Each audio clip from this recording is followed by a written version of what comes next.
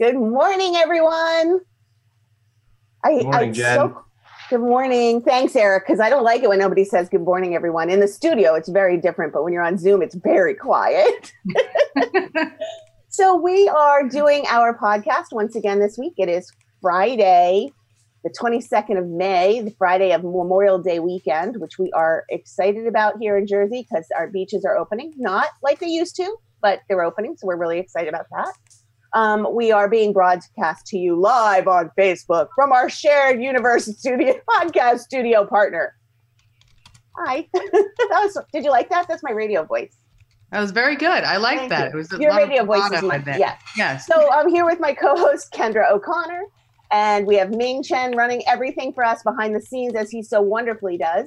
And our guest today is the lovely Mayor Erik Anderson, Esquire. Love it. Lovely. I'm lovely. Lots of titles. I haven't spoken to my wife recently, so that's good. So okay. So anyway, guess I'll catch you guys up on the chamber. It's crazy. Can I just say, I don't think I've ever been this busy except for the first 3 months I took over the chamber.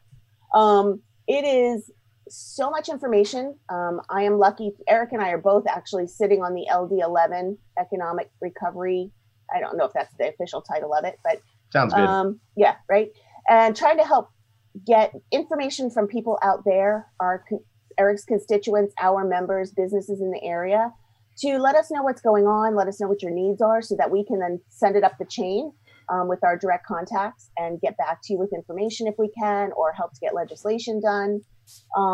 So Erik sits on the government portion of that, and I sit on the shore area recovery portion. So it's really, and there's a couple of others on top of that. It's a very big committee, but I'm also in contact with Director Freeholder Arnone. Freeholder Director, Director Freeholder. How does it go, Erik? Freeholder Director, Director of the Freeholders. Okay. He goes by all of them. Tom, he does go by Tom. I do know him that way. Tom Arnone, I have a weekly call with him who is asking for the same information. They've just started, they did Takeout Monmouth when the restaurants first started. Now they're doing curbside retail Monmouth. So if anybody has a retail business, reach out to me, let me know what you're doing, and I can get that onto the Monmouth County website, which is also posted on our website. So aside from kind of getting through all the information, trying to put it out there, everything I get is on our website in a news feed. I'm sorry, my dog is distracting me in the background. Everything's on our news feed. We've added a couple of things to our website to try to be as helpful as possible. We have job postings. So if you have a job available, you can now post that through our website. If you have a deal or something special you're doing and you want to see it, we can put it on the website under hot deals. If you have your login as a member, you can do it all yourself. I just have to approve it and put it up there. So, and then news releases are going up for anybody and everybody, not just members, because we want to make sure we have as much out there as possible.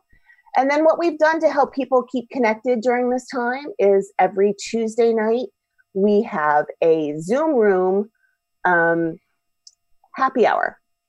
Networking creatively, a unique happy hour. I don't know how unique, because I know a lot of people are having happy hours this way, but we try. So we join on Zoom, and then everybody introduces themselves, and then you get to kind of pick who you'd like to meet with a little bit more. And then you get broken out into Zoom rooms, and you get questions to start conversations, and then you come back and all meet again. And then you break out into a different Zoom room with different people. So it's the best we can do since we can't meet in person. So we feel like we've had a lot of interesting people, and it's been really cool. A lot of non-members, a lot of new members are joining us. So if you've been with us for a while, check in, because we'd love to see you and have you join us. Is that BYOB, or do you actually mail out drinks to them? No, it is BYOB. You can BYOS. Okay. So your snacks, if you want to, like it could be a direct happy hour. But I have to say, when we first started doing our EMAC connections at 4, nobody would really drink. This one, everybody's got a beverage. It's at 5 o'clock on Tuesday nights. Everybody's sipping their beverages. We all show. Sometimes we toast. It's, it is what it is. The koofier you are, the easier it is to get through this time frame, I think. When you talked about the breakout sessions in the Zoom rooms, I thought, how is this going to work? But it actually was really fun, and you really got to know some people. And I was put in rooms with people I'd never met before. And I'll be honest, I was the biggest skeptic about how that was going to work. And I thought it really worked well. It was fun. Well, Is there like a time limit? So the person who controls the Zoom room sets the time limit.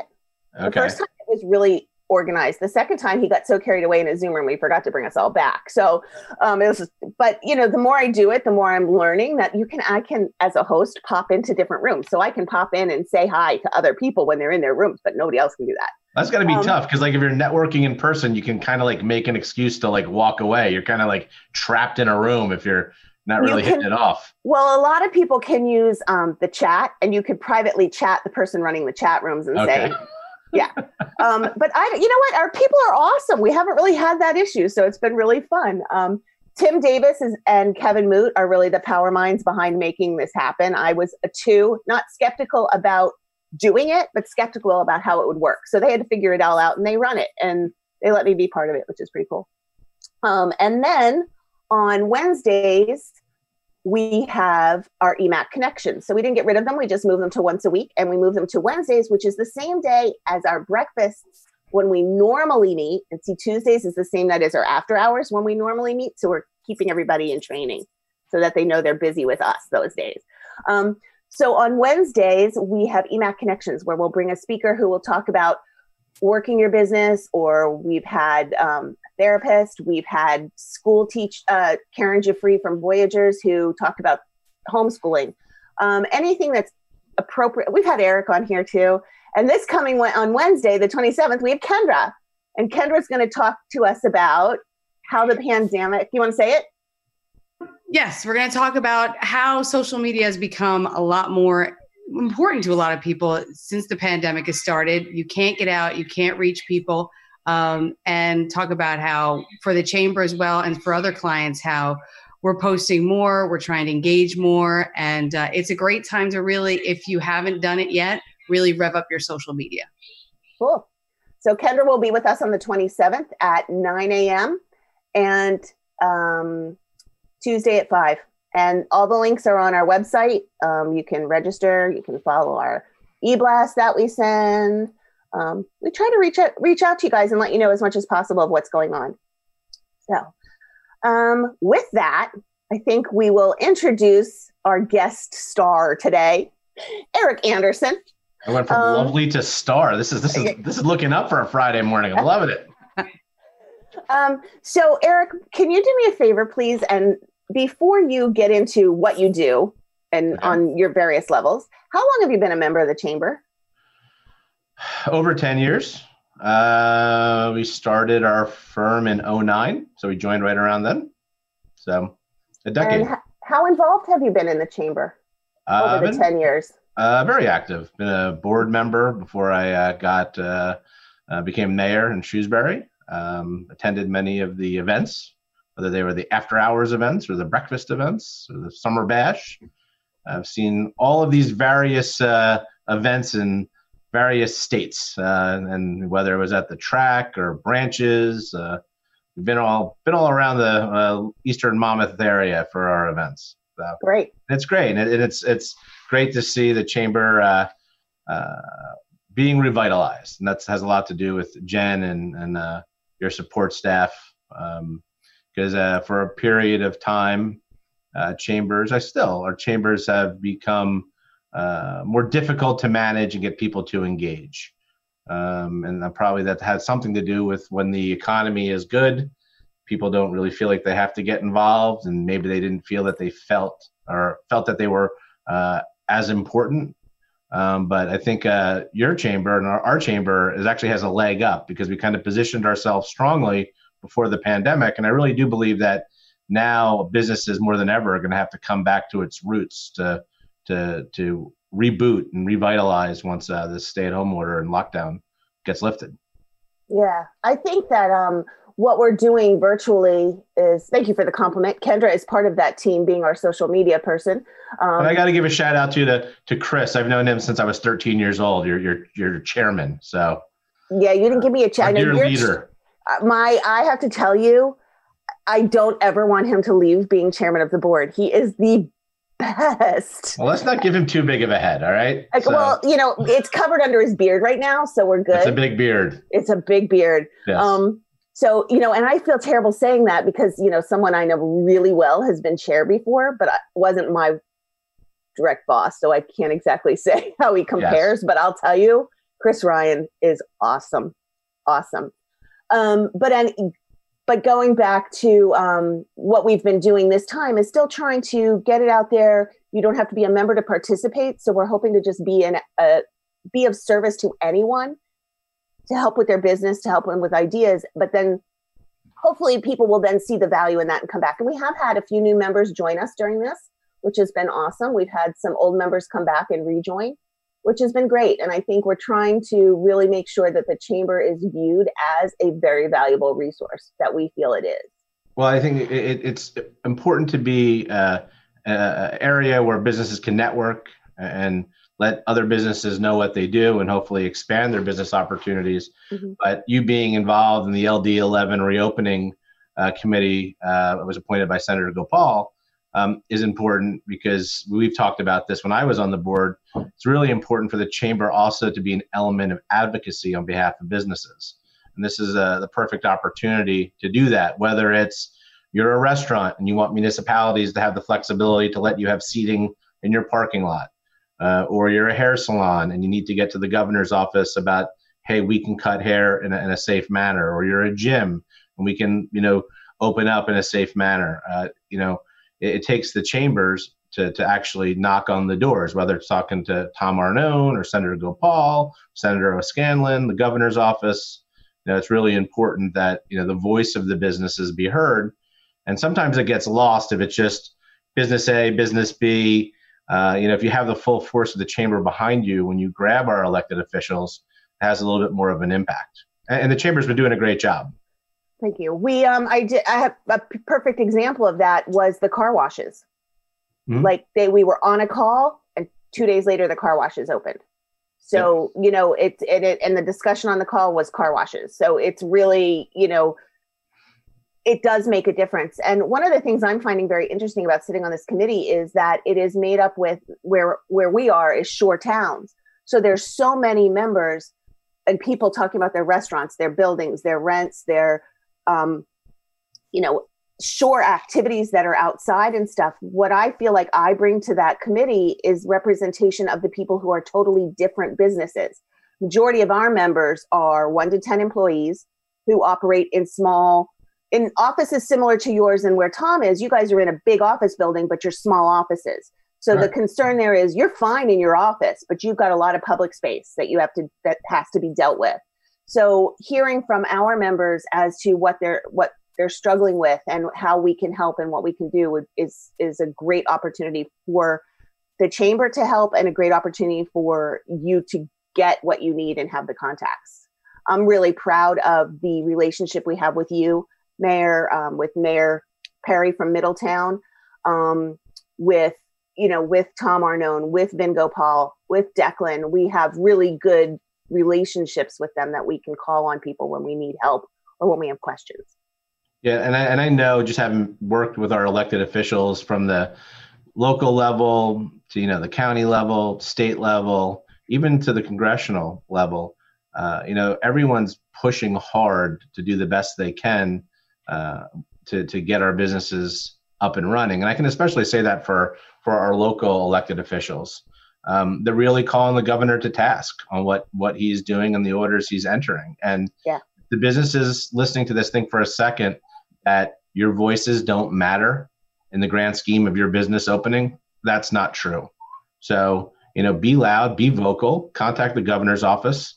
If you have a plan to reopen, let them know, because it makes no sense that I can stand in line at Walmart, but I can't go to a local mom and pop shop that sells the exact same thing. There's a lot of things that just don't make sense. I can go stand in line at Costco, but we can't figure out a way to have graduation for high school students. I know there's a lot on the plate, but we need to start thinking rationally and how we're going to kind of get back to some semblance of normalcy in the state. And right now, what's happening is the utter crushing of small businesses. And I understand that we have to reopen safely, but at the same time, restaurants are being slaughtered. They're just being flat out slaughtered. And the opportunities to reopen The opportunities, for example, the PPP. It's great. It's a well-meaning, well-intentioned program. But how do you hire back staff when you don't need all that staff? Or how do you hire back staff when they're making more money on unemployment than they would coming to work for you? There's some great intentions behind the legislation, but with the businesses not being able to open, not have outdoor seating, even if you can't put people inside, these are the things that really need to be pushed and talked about. And you look at our members, Woody's, for example, right? We were supposed to have an event right before the pandemic. We were supposed to be at Rory's on Tuesday night, past Tuesday night. And you're now, governor's stay-at-home order was issued on March 21st. So we're now 60 days into the stay-at-home order. Mm-hmm. So, imagine telling a business that you can't operate for 60 days. It's insane. It is. And I feel the restaurants have had the opportunity to at least make money through takeout, obviously not to where they were, but the retail stores have not had the opportunity to do anything. Yeah, it wasn't until this Monday that you're allowed to do retail by curbside pickup. Mm-hmm. And it's a good start, but how are you going to, how is that going to work from a practical standpoint? If you want to go buy a shirt, are you really going to, take a flyer online and say, have it at the curb for me? Well, yeah, because to me, shopping for clothes and shopping for anything is it's an experience. I like to go out. I like to leave my house. I like to go out. I like to, pick up the options, feel them, touch them. I'm going to do that with gloves next time, but for a while. Well, that's even, people are, there's studies coming out now questioning whether or not you can transmit the coronavirus by touch. The science is continually evolving. And if we're data driven and science driven, and the science proves to be different than what we thought 30 days ago, maybe it requires us to change our approach to how we're operating our economy right now. Yeah, because I heard on the ABC News last night that they're saying now it's the most definite way you can catch it is in the air, person to person, being around people who are sick. It's not so much. And I think everybody's in the habit now of washing. It's been 60 days. Everybody better be in the habit of washing their hands to 2 happy birthdays. Wiping everything down. I live in the house of 4 people. We're all the same people. We're the only people here, and we're still wiping down. Well, our behaviors have changed. Our next in-person networking event, people aren't going to be shaking hands. People are going to have some space between them. People are going to recognize the importance of washing your hands all the time. Maybe you have a bottle of Perel in your bag or your purse. Our behaviors have changed. And I do believe that as we go forward, there's an incentive for businesses to open smartly and safely because they want to have a business. They don't want people to go, I keep going to this business and getting sick, and they want to be inviting to their clientele. But on the flip side too, I think the clientele will also recognize that if someone isn't being hygienic or being safe and clean, to their opinion, they're not going to go there. And then people, rightfully so, that truly believe, hey, I don't want to be out in the public, they have the right to stay home. And that's perfectly fine. And everyone can respect that. You look at, the order that was put in last Tuesday allowing beaches to be open, both public and private. Now, I know all the public and private beaches have undertaken some pretty robust cleaning protocols for interior, whether it's the clubhouse themselves or the locker rooms to the chairs that they hand out. This has all been a change. This is a change now in behavior, and that's a good thing. And it's also, from a business standpoint, an increased expense that Absolutely. Was probably not in your budget. And it's not going to be in anybody's. Owners that have it's not cheap to have a fogger come in and clean an area, a couple times a week, or go in and pay someone to clean all the contact points. Their costs are going to go up. Absolutely. And finding those items, finding Purell, finding masks, that stuff is still not super easy to find. And if you find it, you're not getting it immediately. So there's the planning. A conversation that we were having is, one of the things, and I don't know how our members or anybody listening feels about it, but asking the governor to possibly give us some more time, some more heads up on when something's going to open. You can't open a business with 3 days notice. A business that doesn't know when they're opening can't be ready in 3 days for certain types of businesses. Yeah, I mean, because of the crap and the guidelines and stuff like that. I mean, while I question the manner in which the governor is opening businesses and the sequence he is doing that, in all fairness to his office, they are starting to give heads up to the beaches. They gave a week notice. They're telegraphing about if they allow pools to be open, how much leeway time they'll give beaches and private pool clubs and HOAs. Same with restaurants. But it is right. You can't just all of a sudden be like, okay, you can now go do retail. Retail stores are open right now. Yeah. But it's tough. And, we're probably one of the most restricted states in the union right now. The regional. I'd say I appreciate that, because the weight on the governor's shoulders of the health of everyone in his state is huge. You must feel some of that with your, as mayor. You're responsible for these people. You understand the need for the economy, but you also understand the need that you have to protect, and doing it right is a huge burden. Yeah, I mean, listen, there's no question about it. And when initially when this happened and it was a great unknown and there was a call to lock everything down, listen, that's understandable. We didn't know what was happening. Now in Shrewsbury, we have roughly 4,000 residents. We have 3 senior living facilities. 2 are open right now. And we have a rehabilitation facility where people can actually come from the hospital and they'll be rehabilitated. So when we met, we began meeting in the beginning of March to prepare our response for the coronavirus.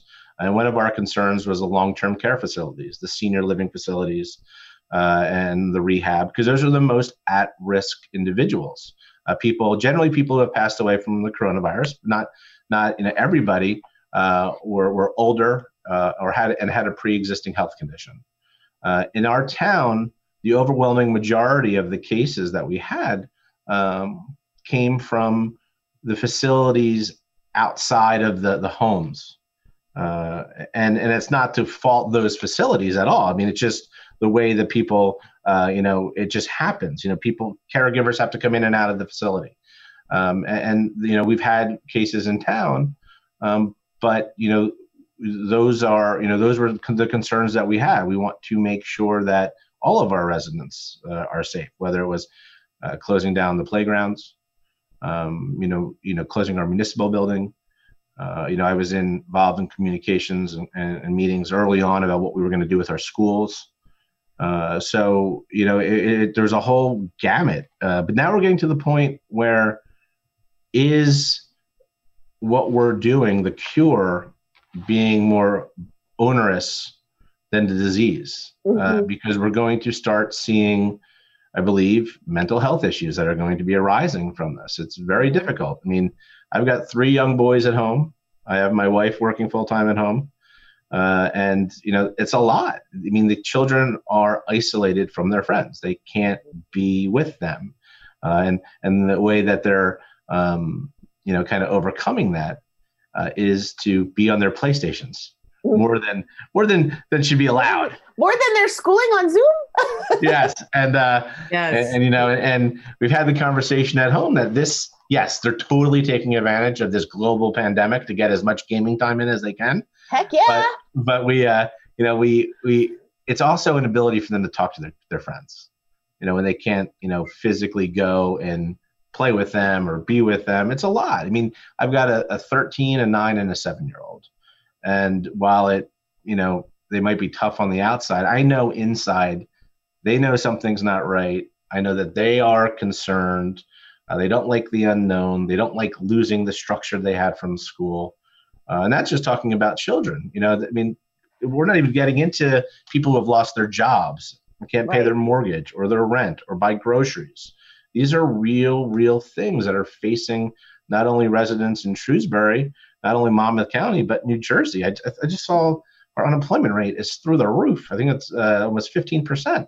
Well, and when you think about I keep saying, trying to put it into perspective. And you and I talked about this on the phone last night. We're never going, I think it was you and I, might have been somebody else, but we're never going back to what normal was. That normal's gone because we've had a life-altering event in the whole world.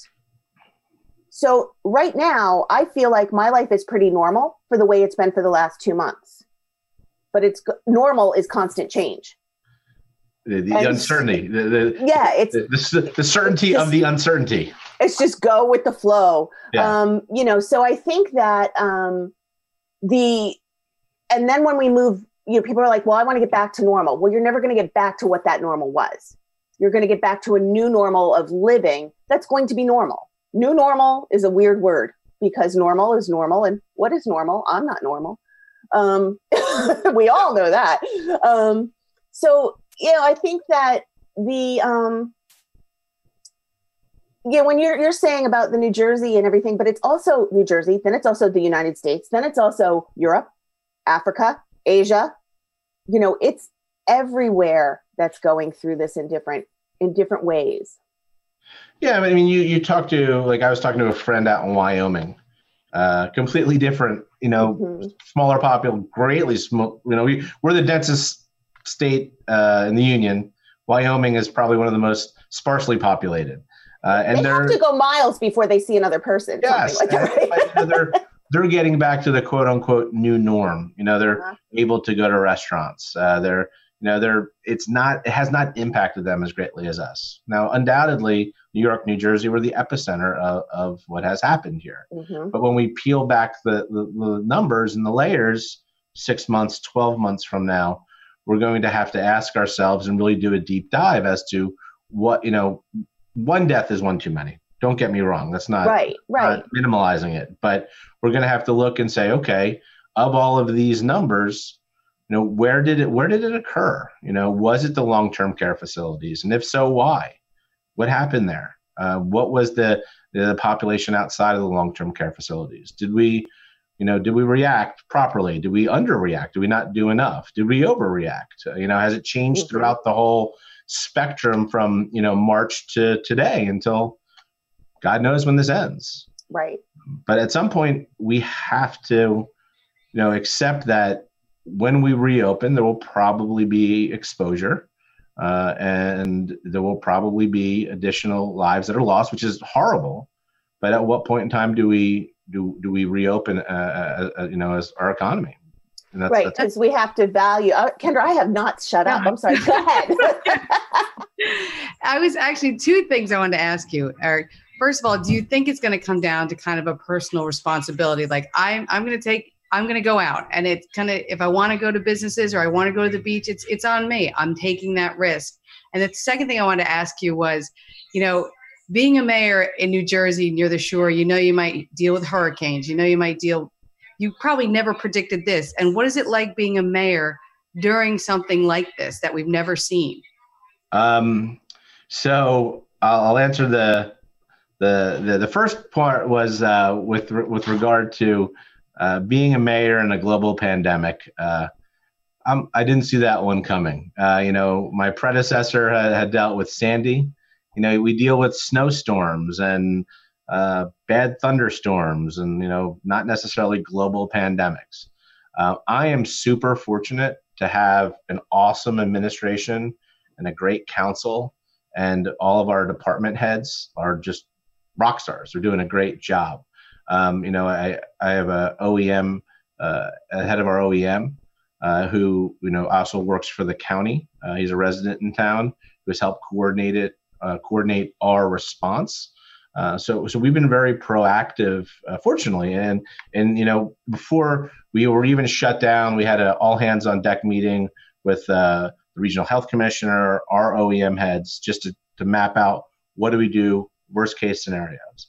And just like Jennifer said, it has calmed down a little bit. But initially it was every day, it was a new issue, new concern, trying to find protective equipment for our first responders, figuring out protocol on, how our officers respond to different stops, whether or not to close down the building itself, how to have our employees work in a safe way, how to make sure that we're doing everything we can to communicate with our residents, and also make sure we're doing everything we can to ensure the safety of our residents. And closing down parks and then determining, hey, when can we open up parts of those parks? So we've opened up like our tennis courts, but we haven't in our baseball fields for people to get out and play. No organized games, but the basketball courts are still closed, and so are the playground equipment. So it's been interesting. And then also on top of that, dealing with the county and the state and the federal government concerning various availability of funds to help support us in this time.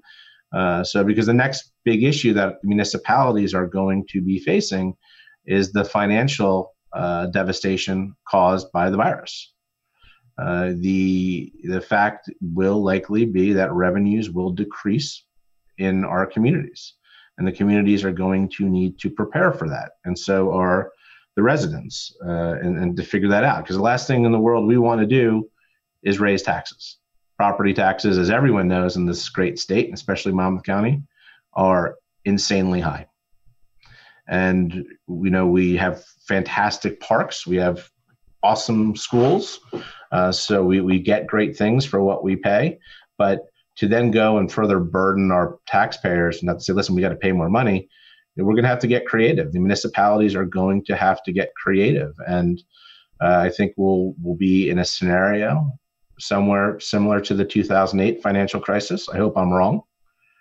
But we're going to need to prepare. And from the municipality standpoint, I think this is an excellent opportunity to engage in sharing services, consolidating, because we in New Jersey love home rule.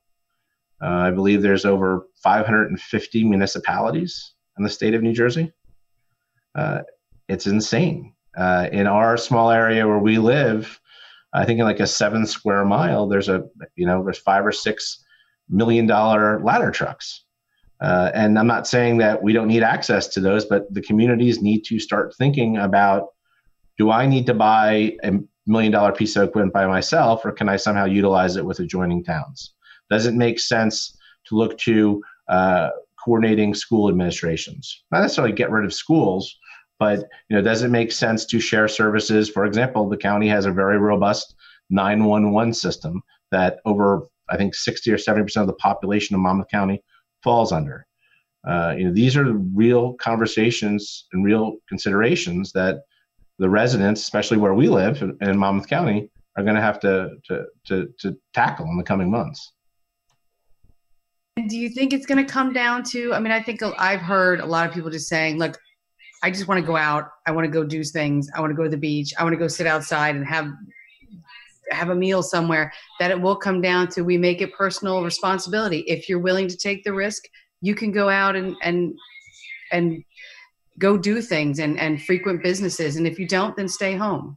Yeah, listen, as long as the governor has his stay-at-home order in place and he talks, as certain businesses closed, I'm not advocating violating the law and just opening your business because you want to open your business.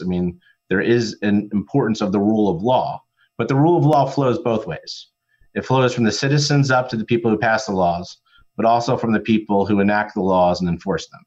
So for as much as we are to comply with the laws, we also have to make sure that the laws and the orders being issued from our leaders are just and right and legal.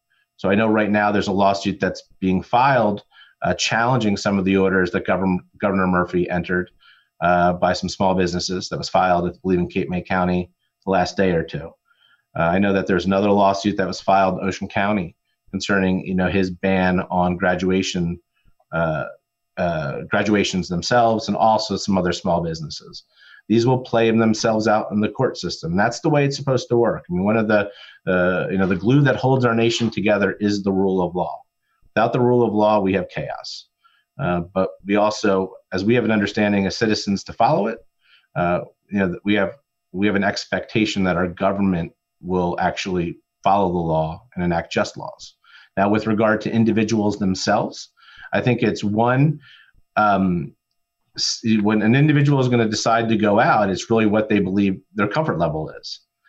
So if they are okay with if a restaurant's open and they want to go, absolutely, that's their personal decision.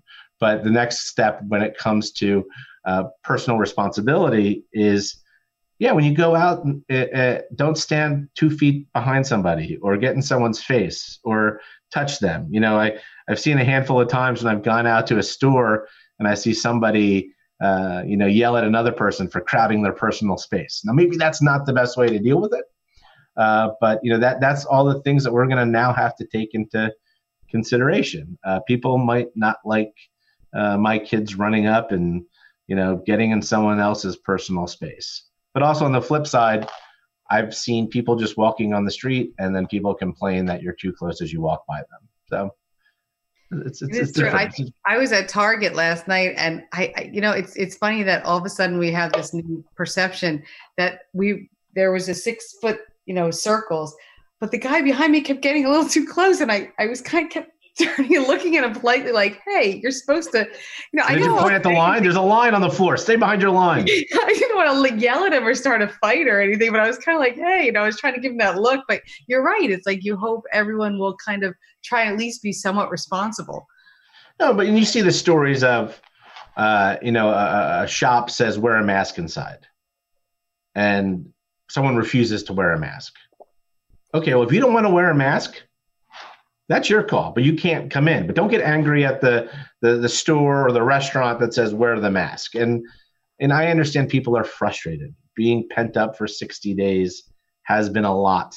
The weather has sucked this spring. It has not been good. It was good in the beginning. It was really good in the beginning. Yes. But as my wife said last night, she's like, I just want it to be warm so I can go and sit outside and not be cold. And right. Unfortunately, it doesn't look like it's going to happen this weekend either. No, it doesn't. But it's been just a combination of in the house, not good weather, no sports to watch. It's just, it's crazy. I have watched so many repeat. I was so excited this past weekend when NASCAR was live. I'm like, oh, a new sport.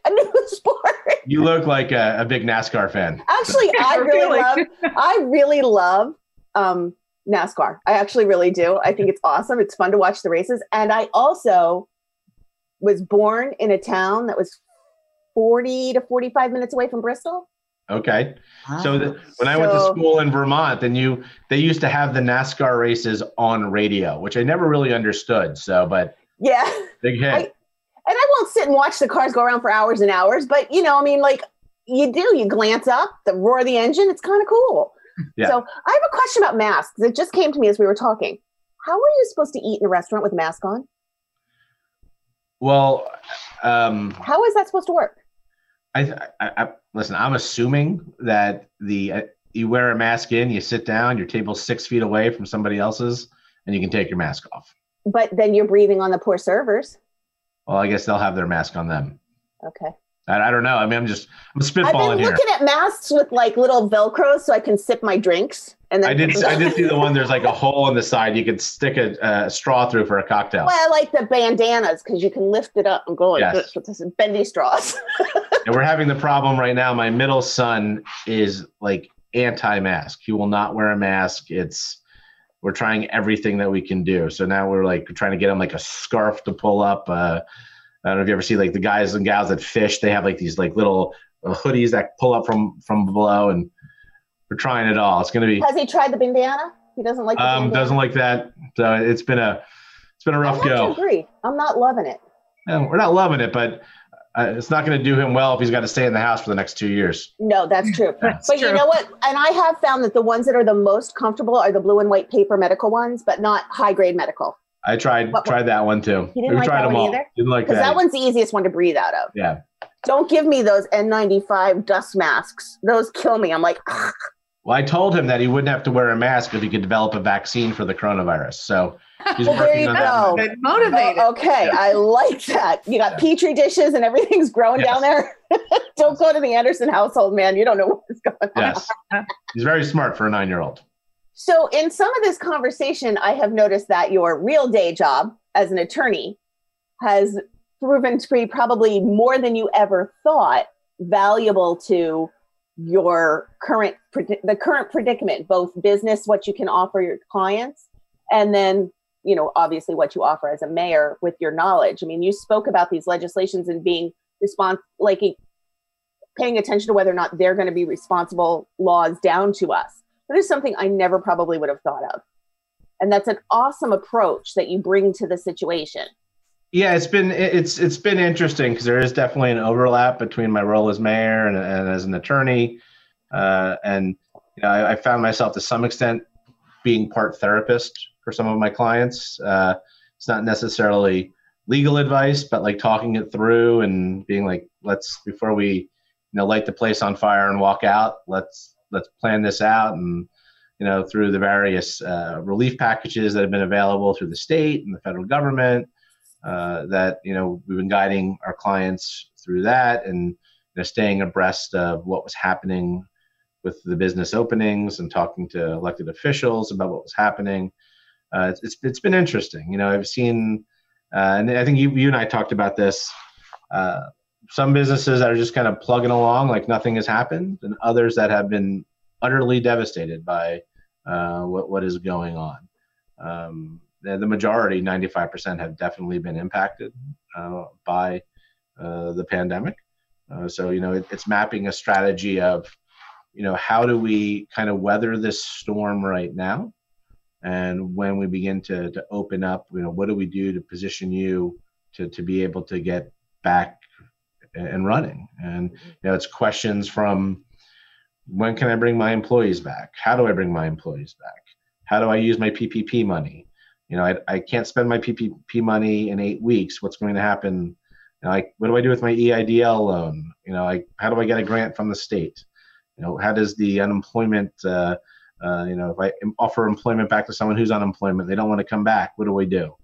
And it's been interesting in that I've seen legal issues pop up that I wouldn't have expected, before the pandemic. Contracts not being followed because of the pandemic, when necessarily that exclusion isn't in the contract. So it's the courts have been closed essentially. They're doing a very they're trying very hard to operate, but it's just not the same when you can't go to the courthouse. So it's been an interesting ride so far. Do you think that, and this is just a do you think, this is not you as an expert, but do you think, and Kendra, you can weigh in on the same question because I'm curious, but do you think that the country will ever find itself this poorly prepared again? And not necessarily from a countrywide thing, but like you as the mayor, starting small and getting bigger. Will you have PPE and stuff in stock now because and will other states and municipalities grow? Like, do you think that people will be preparing their own? Like, I know for the office alone, which is me full-time, one part-time, and a volunteer, sometimes a work study student part-time. I will never not have Purell in my office or Lysol wipes ever again. I will never not be short with only one roll of toilet paper left. I will have paper towels. My awareness of what I need and my preparedness is upped. So do you think that will be, and that will never happen again in the country? Or what do you think on that subject? The state and federal government were unprepared for the scope of this pandemic. There's no dispute about that. Mm-hmm. Just as 9/11, we didn't have proper security protocols in place that we now look back on and say, wow, how can we let people with box cutters get on planes before 9/11? Didn't make any sense. From our perspective, in the borough, our emergency team had actually done a really good job in that we did have some PPE, but we didn't have it to the extent of things that you wouldn't have thought we would need: hospital gowns, face shields. We had some N95 masks and some rubber gloves, and we definitely were rationing them. Unfortunately, we were able to develop, alliances with, various the county to get us PPE equipment. They were very, very, very good. Senator Gopal did a great job in securing us PPEs, and that got us through. Going forward, we actually, have put in place a plan to make sure we have cleaning supplies, that we have the masks, and that we have the gowns, that, if something like this were to happen again, we'd be in a better position. I mean, it's what's going to happen is once the dust settles, there is going to be a look back and say, okay, New Jersey, why did you proclaim that we didn't have enough ventilators? And then at the same token, okay, why do we not approach the need for the ventilators you said that we were so short by? And this is what's just, we're going to, do what we did, post 9/11 and do the analysis of, where did we succeed and where did we fail? Now, while we were unprepared, I believe, as a nation and unprepared as a state, I think, compared to other countries, we still did a hell of a good job. One thing about America is our ingenuity and our ability to rise to the occasion. And whether it was, I know one of my council members was down in North Carolina, and he was working at in a garage with a 3D printer making face shields for first responders down in North Carolina. You've seen this all throughout the state and the country, where people have stepped up and figured out ways to if the government is unable to provide the support we need, I find that our residents and our citizens really can step up and fill that void. They've done that. Do you think that, because that was a good point, Jennifer, it'll be like, we always have a certain amount of salt if there's a snowstorm. Right. We've got to stockpile masks for XYZ. Yeah. I mean, I think listen, could we get a different strain or something that strains our systems in a different way? Yes, but I think every municipality and businesses are going to say, all right, I need Purell stations. I need to make sure we have Clorox wipes.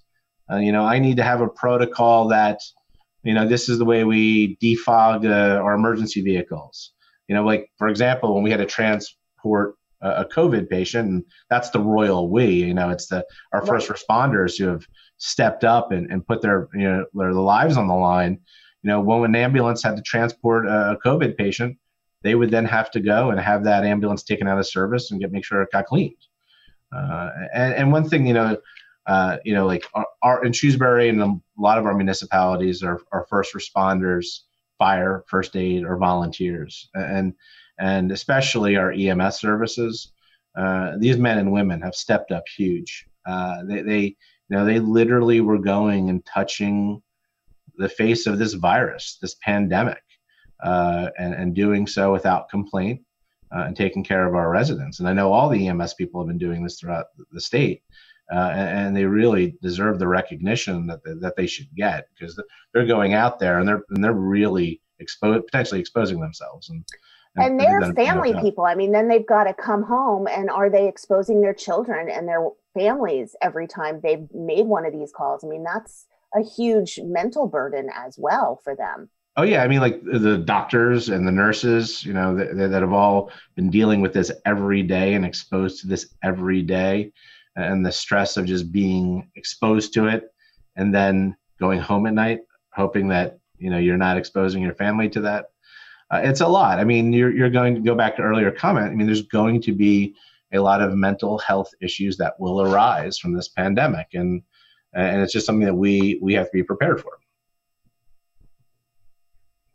How do you think? Oh, sorry, Kendra, go ahead. No, I was going to say, I always think about, I know they've talked about, people in domestic situations, you feel at your home. And I don't know if they've heard of any increase in that kind of thing in the area where, say someone in a domestic situation is now home all the time, and that person is furloughed and they're home. And that's one thing I always think about, that people who are all quarantined together and in dangerous situations, that's what I really worry about for people. So I've heard, and which has been kind of concerning, and the Attorney General had pointed this out, is the calls to domestic hotlines have actually decreased during the pandemic, which is, it's not like all of a sudden these disputes have gone away. It's more of a, hey, if you're locked in a situation with somebody, you know, are you able to get out or get away? And that's a concern. And that's just not New Jersey. That's nationwide, that they've seen, you know, this decrease in calls, whether it's child protective custody or domestic violence hotlines. You know, that shocked me because I thought you were going to say it's increased. And when you said decrease, I was like, what? Yeah. And that was kind of the response from the state too, was like, wow, that's not what we had expected, you know, and I'm by no stretch of the imagination an expert in that subject, but I could see where if someone's living in an abusive relationship and you are stuck with that abuser in the house, where's that opportunity to make that call, or where do you go if you're supposedly locked down? Right. Yeah. Because I mean, I can't possibly imagine that it's better. No, it's not like magically, oh, the pandemic has brought us together. All our issues. Yeah, I don't think so. More stressed than they were before. Yeah. Yeah. In some situations, I do that number does surprise me as well, Erik, because that was one of the things that I was thinking. What's weird about this whole thing is, you know, even with, you know, and you talk about, you know, you have young children at home. I have an 8-year-old at home. And I told her, you know, because in the beginning, I think she could see that my husband and I were a little like everyone, like, what the heck is going on? But I just said to her, look, we've been through lots of things over the years. Your grandparents have. We've all gone through it. We'll be okay. Just, you know, but I think with this one, you know, when there's an economic downturn or there's, you know, Sandy, we can kind of see an end in sight. I mean, I know that I don't want to be a Debbie Downer. We'll all be all right. But this is one where it's like, it's a virus. So we can't really say, all right, you're going to stop now, you know? I mean, that's, you know, we're Sandy. Just going to raise you 3 feet above the ground and we'll. Yeah. Like Sandy, like the damage was done. Like there was a date definite when the physical damage from Sandy was done. Right. You could begin to rebuild. Whether it was physically, financially, emotionally. Here, you know, it is the uncertainty. You know, when you hear conversations about, well, what's going to happen with school in the fall, you know, instead of having that out in the public, from at least my opinion from the state perspective, you know, if that is even a consideration, like keep that to yourself right now. Because the last thing parents want to hear is like, hey, come fall, I'm still going to have my kids in my house homeschooling. Because you know, because then how are they also going to go back to work? I mean, there are parents who have to go back to a job where they cannot be home with their children. Oh, yeah. And if their children have nowhere to go. Yes. I mean, it's difficult. People who are working from home, trying to teach like math to my 9-year-old or even my first grader. I was going to say, don't ask me. Yeah, it's like, I don't even know how you guys are teaching math to each other here. I have to go to Google and like how to do math as a first grader. And it's like the idiot's guide to math. So. And it's like, yeah. And you're like, wait, I'm fine with math. I can do math. Why can't I teach my child how to do math? That's not the way you do it. I don't know. You add 2 + 2, you get 4. I don't know how else you do it. Exactly. Yes. Or yes. I had a hard time with regular math. New math just blows my mind. Yeah, exactly. Yes. Well, it's all the same math. It really hasn't changed in a couple thousand years. Right. Exactly. We teach it. Right. It's so confusing.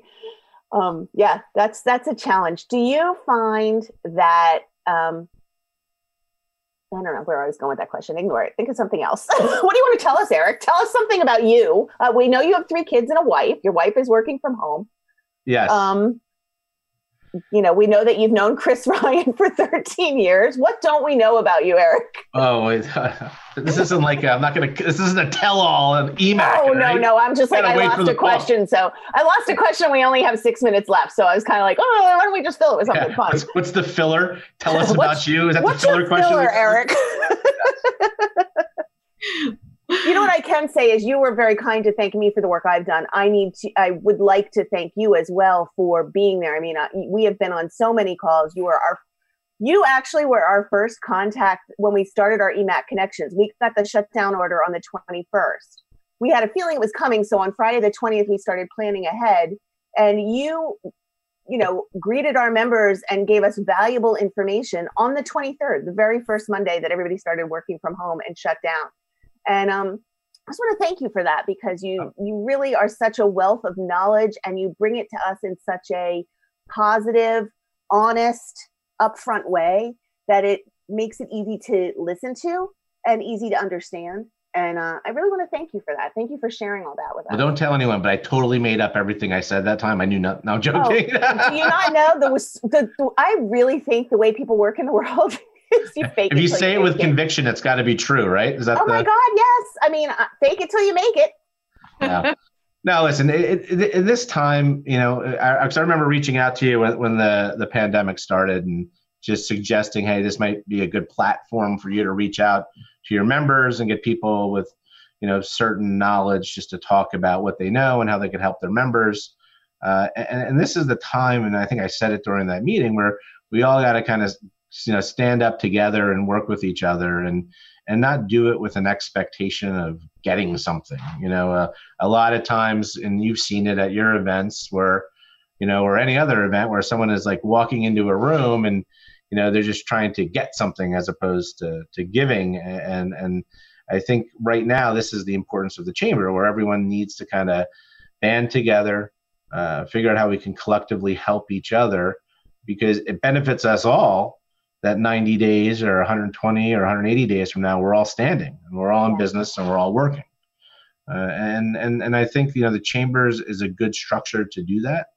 I would urge, all, what do we got, like two people, my mom and my dad watching this right now, or is this? Oh, no, and my cousin from Tennessee. We forget my cousin from Tennessee watches too. Is that Christina Hardman O'Neill right here? Oh, I was going to say, you have it. Kendra has the list today. I love it. Did Elaine join us today? She's usually always with us. But what was her name? Elaine Shembro. No, I didn't see Elaine today. But yes, so that's it. But I would urge your members to reach out to you and use you as a resource.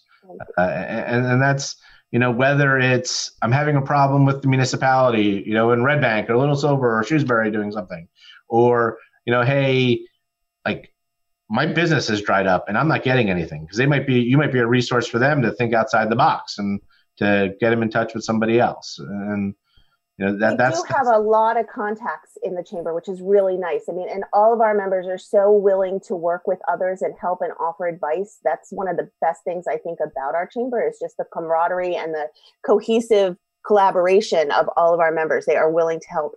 I know you've been on the phone a lot with Ray when he's in the beginning with the PPP loans. I mean, I'm like, oh, Erik said hi. And he goes, oh, I talked to Erik 2 hours ago. Oh, okay. Well, he said hi again,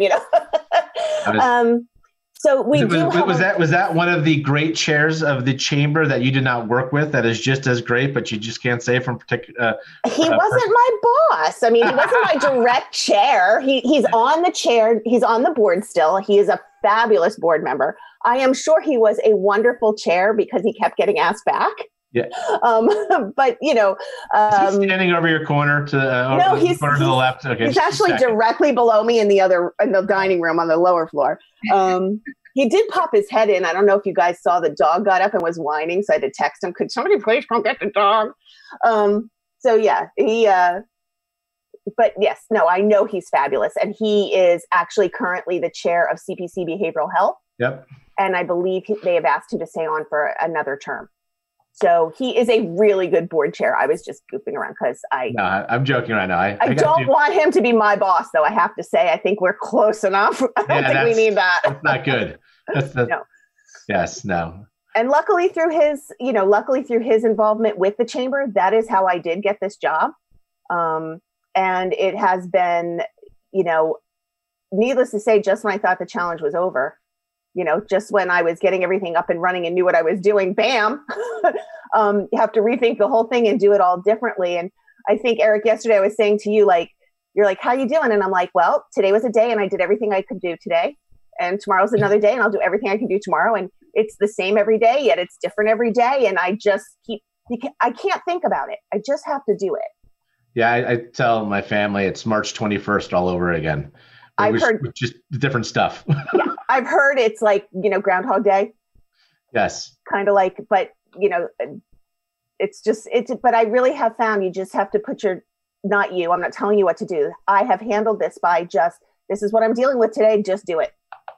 And, luckily everything I have done like that has worked out, which has been awesome. And you're starting your cocktail hours at 4:00. So that's good too. So well, we were. And then, and then Tim Davis says, no, I can't start drinking at 4. I'm still in the middle of my day. We have to do it at 5. I'm like, all right, well, I'm having a cocktail before you at 4, and then I'll join you at 5. So yeah. 5:00 somewhere is a big saying in this house. I believe the stay-at-home order says you can have cocktail hours starting at 4.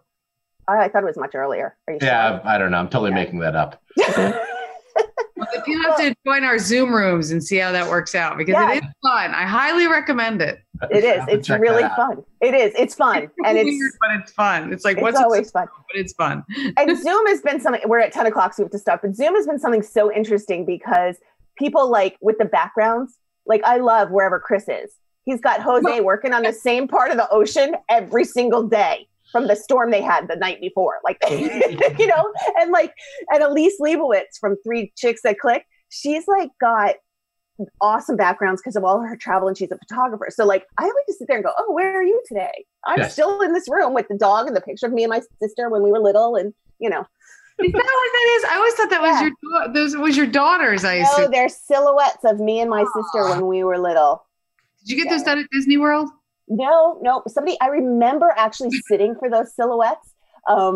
We lived in a house in New Hampshire in Hudson, and somebody came to the house, and I remember sitting there for those silhouettes. Huh. And my parents loved them. They just obviously decided to have them done, and I don't know, where or why that came from. But we need to get somebody in the chamber who does silhouettes. All right. Long lost art of silhouettes. Right. Calling all silhouette artists. Yes. Please reach out to director@emac.org. Yes. Actually, and one more thing I wanted to add about PPP, and then we really do have to end because we shouldn't go late. We started on time. But the PPP, Tom Arnone has mentioned that, and Amanda Stone have mentioned that businesses have the opportunity to use purchase orders and purchase in like the bulk orders that the county puts together. So if someone's in need of something, please reach out to me and I can put you in touch with the right person to be able to take advantage of that using the county POs. So I just thought I would add that added little piece. And Erik, thank you. Kendra, thank you. Yeah. Thank you for having me. Well, anytime. And so we will see you guys Tuesday night in our Zoom rooms. On Wednesday, the 27th, Kendra will talk more. I will shut up. No, I'm supposed to ask her questions, so maybe more Zoom. And I've become a Zoomer. The boomers, we're now Zoomers. Oh, nice. Right? That's great. I have to make myself laugh or I'll go nuts. And our next podcast guest, I believe, is Jane Tresnan, one of our new board members who has CubeSmart in Red Bank. And a few other CubeSmarts around the country, I believe, definitely in the state. And she's awesome. So we look forward to speaking with her. And the date of that one is, notice I don't have it right in front of me, June 5th. So cool. Sorry, how much did you guys see when I put myself really close to the camera? Oops. Don't worry, it's still a PG show. It's all right. Well, with that, we will say thank you all for joining us. Happy Memorial Day. Thanks, you too. Bye. Hi. Oh, wait, I was going to say, look, I even have my flag here. Oh, yay, wave your flag. Yay. All right. Bye, guys. Bye.